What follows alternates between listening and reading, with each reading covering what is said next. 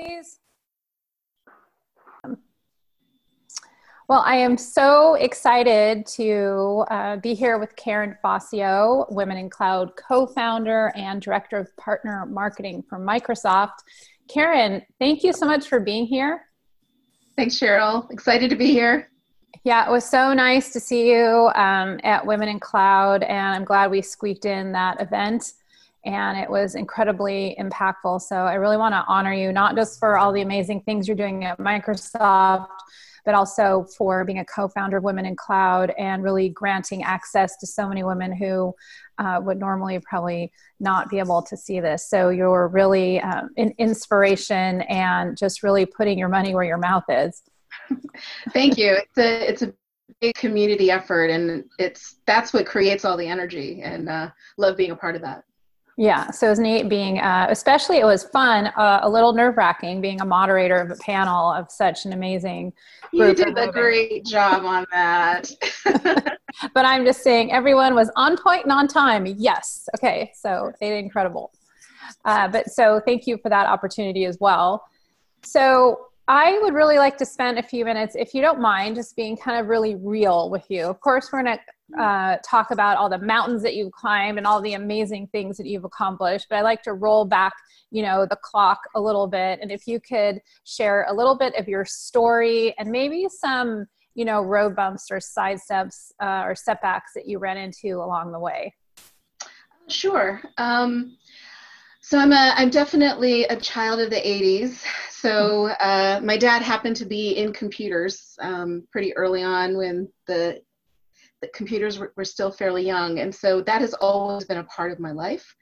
And so, my journey really kind of started with my deep affection for technology and definitely in having that in the home.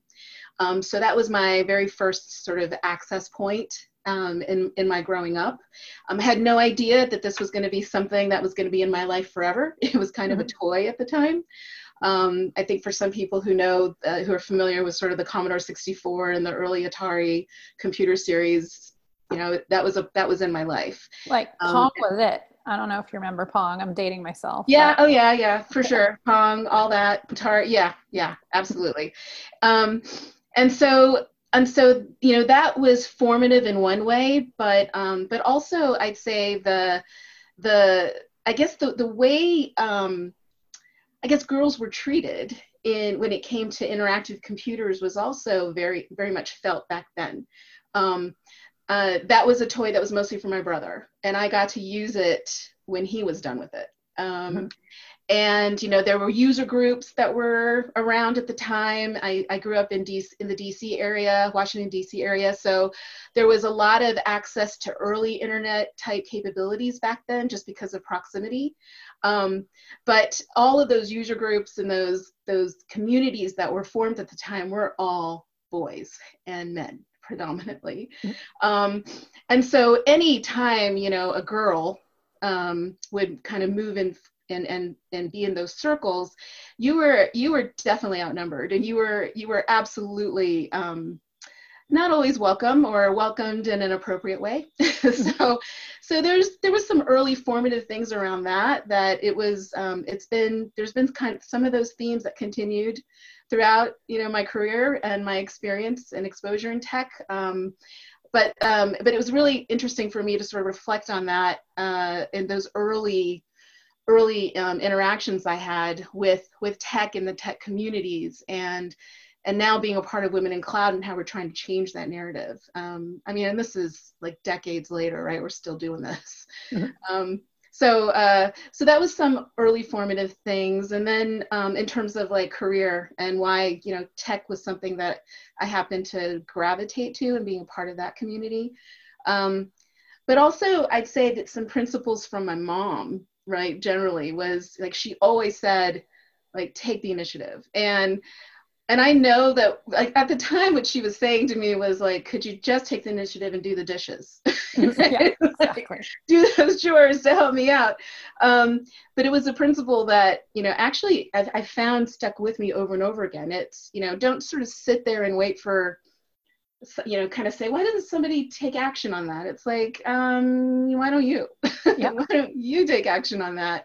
And if it's not you personally, you can at least be a catalyst for the conversation, or for the activating, a community or people within a community to take action. So those were some, I would say, some early formative things that carried with me, like throughout, just for me personally, and definitely in my career. Yeah. And I just wanted to point out too that, especially now that we have kids around us more and more, that whether we consider ourselves role models or influencers, we really are. And so when you heard from your mom to just take action, you just got to go for it, take initiative and all that, it may have been to help with the chores and the dishes and all of that, but what stayed with you, it's kind of a global comment. So ears and eyes, are listening and watching. And I think as we parents, especially more that we're around our kids, especially moms, because we tend to be around them more, a lot of these messages that we might not think are important, they really are, and they'll kind of stay with kids and colleagues, going forward. So thanks for pointing that out. Yeah, absolutely. I don't think my mom had any idea how much that was sort of deeply ingrained in me. Yeah, well, it goes back, to my story too, where my dad said, after I actually got asked to leave a small private school in the Bay Area that I was at, my dad said, if you put your mind to it, you can achieve anything. And I really believe that. I still believe it, but now I just have the science to back it up. So I know that he was telling the truth. Oh, yeah. But in the past couple of decades that you've been at Microsoft and you've really climbed and inspired and done a lot of incredible things there, along the way, if you were to take a look back and maybe to mentor your younger self, what advice would you give her, and also give maybe other female emerging leaders in tech? Yeah. It's something that, it's taken me a little while to get to the heart of. How many times do you run into a situation where you're just stuck, right? Or you've got a conflict point and there's, for whatever reason, you can't break through, right? That what I've been, sort of formulating a model around now lately over the last, I'd say, 2 years, is this principle around bigger circle.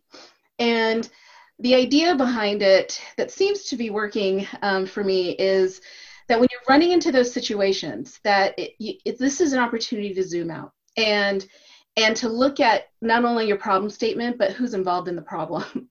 And maybe the problem isn't defined right. Like maybe there's a bigger surface area around it that you really should be tackling instead of this one finite point. Maybe there's a bigger circle of people that should be brought around this problem, like surround the problem with solutions, with different ways of engaging with it than the thing that the one point that you're trying to get across, trying to work through. And that to me has been a big principle around community building. Like there's something around the power of being able to surround the problem with way more energy, effort, diversity in thinking that can actually either reduce the problem to a point where it doesn't even matter anymore, or surrounds it to a point where the group, the effort can actually attack the problem and kind of move it along. Yeah. And can I ask you a question and ask you to give like a really very transparent answer? Sure. Do you think, and I don't know if people listening, they may or may not like the answer, but I think it's important to shine a light on it. Do you think that sometimes women either they take the rap too much themselves, they might take it too personally, they might have a little resistance to doing what you just said? Or also as well as either and or overthinking something. So rather than creating some distance and stepping back and saying, what is my responsibility? What is a more global perspective? What is everyone else, and asking themselves, is what I'm thinking, is it known to be true? Or do they get up in their head and just take on too much of that themselves without being able to do what you're just talking about? Oh, yeah. Oh, absolutely. Everything you said resonates. I mean, decades of thinking that way, right? And so much wasted time. I absolutely, and I think what happens is we get into this place of I think it's too simplified to say we sort of take the burden and the blame. I think I certainly there's a part of that, but I think we also try to put it into this frame of my own personal self-development. Like, this is stuff I have to work on, and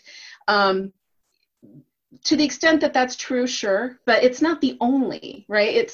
There are so many other, I would say, opportunities around the systems that are operating around you to also be very curious about. Again, that's that bigger circle thinking, right? We got to this point because of what? Like, getting very curious about the path that created the situation in the first place.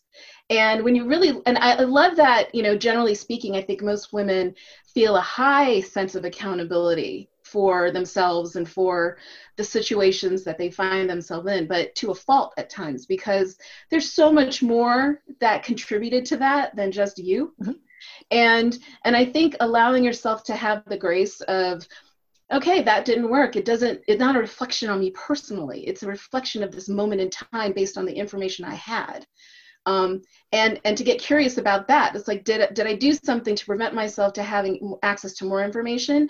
Was there something else in the system of what I was operating in that I was excluded from having access to, so I could make more informed decisions? Right? There's so much more to explore there, and I think because we sort of have a natural tendency to be very curious about ourselves, like, we can actually use that same skill to be curious about everything else.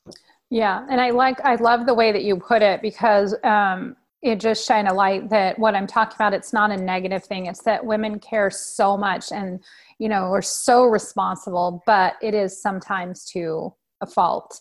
So if you were to synthesize that down and give maybe one little nugget or one little thing, that we can start working on when it comes, because I think this is really important. I think there's sometimes either some hesitation for raising our hand or bringing up new ideas, or for, a fear of making a mistake or failure or what have you. So is there one tip or one way you can synthesize this and either give a perspective or how we can start supporting each other or how to start making this better?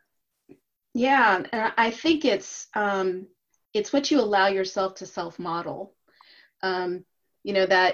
That you're not only are you sort of asking these questions of yourselves, but you're helping others to ask the question of it generally, and opening up the space for that. So, a lot of times I hear people positioning their statements with all of these caveats, right? Of, well, I'm not sure, but, if I could, I'd like to explore. It's like, like, why not position it in a way that says, let's all be curious about this, right? It's not just me and from a position of, I don't know.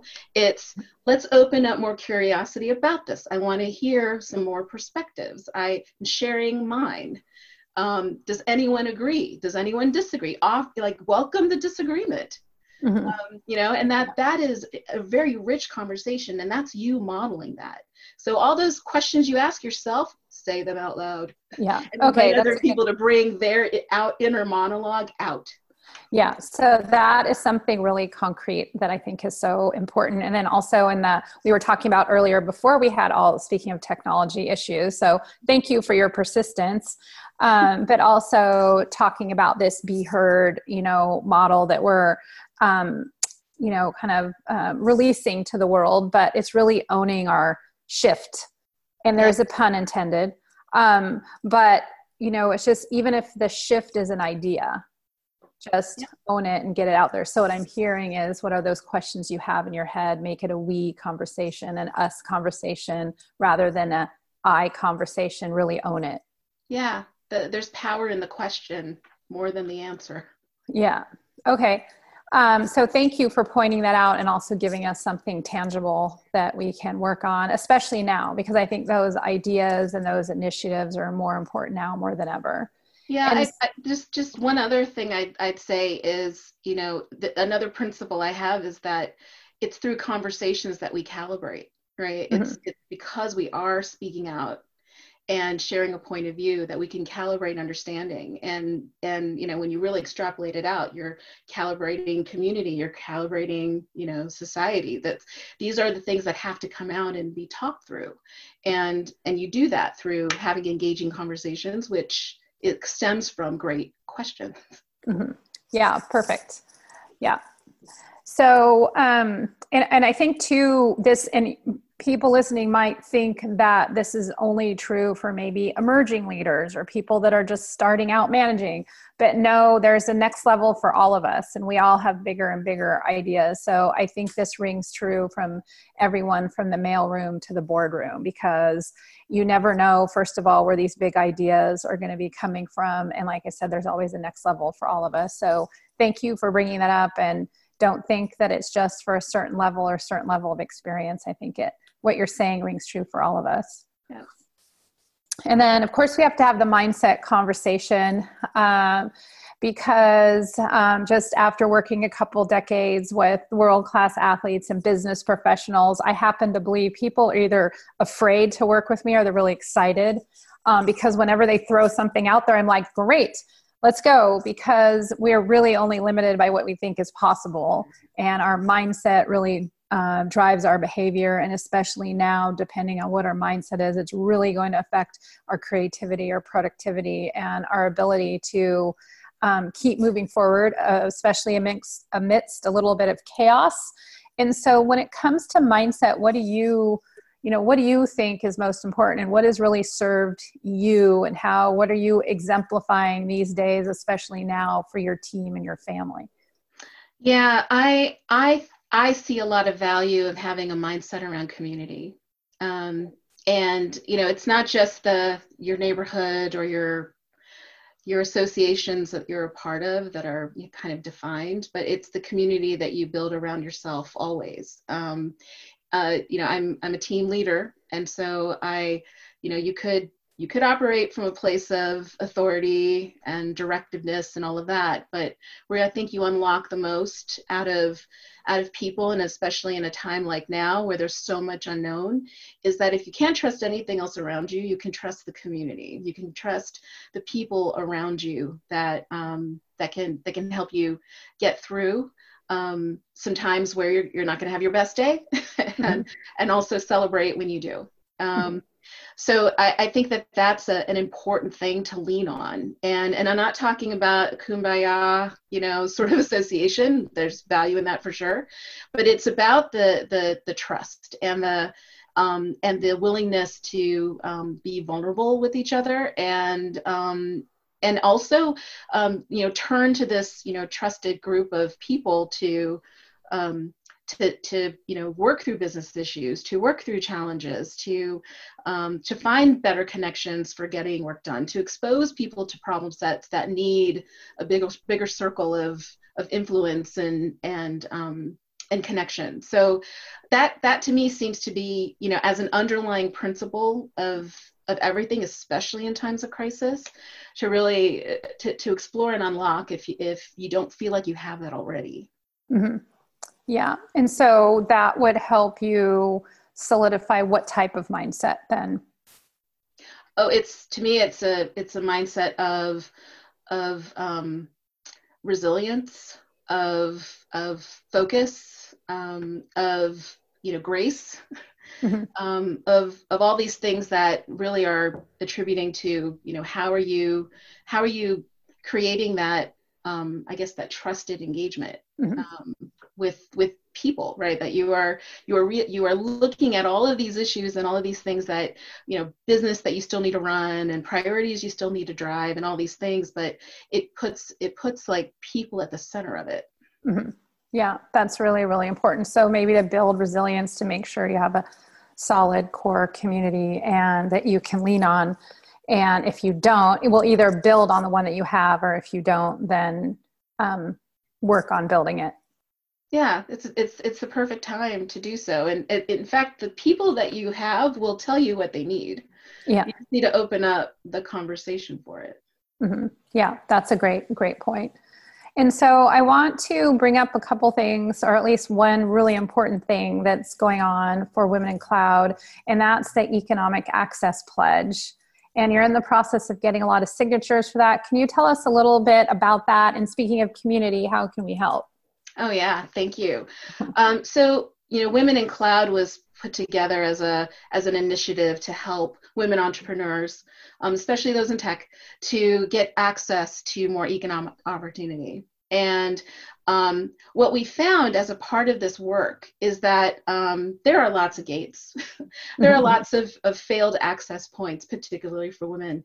And what this initiative, this pledge, is all about is basically getting people to sort of sign up to pledge that they will take part in doing something to help unlock economic opportunity for women in tech. And there's all kinds of ways for people to participate in this. We're trying to drive to more access to public sector and enterprise contracts, access to contract language that removes bias. There's lots of things that are, again, talking about the systems that kind of are working around us that may not be working to our advantage. It's another point of just allowing yourself to zoom out and sort of see the systems surrounding women in particular who are trying to drive their own economic success, and participating and being a part of changing that.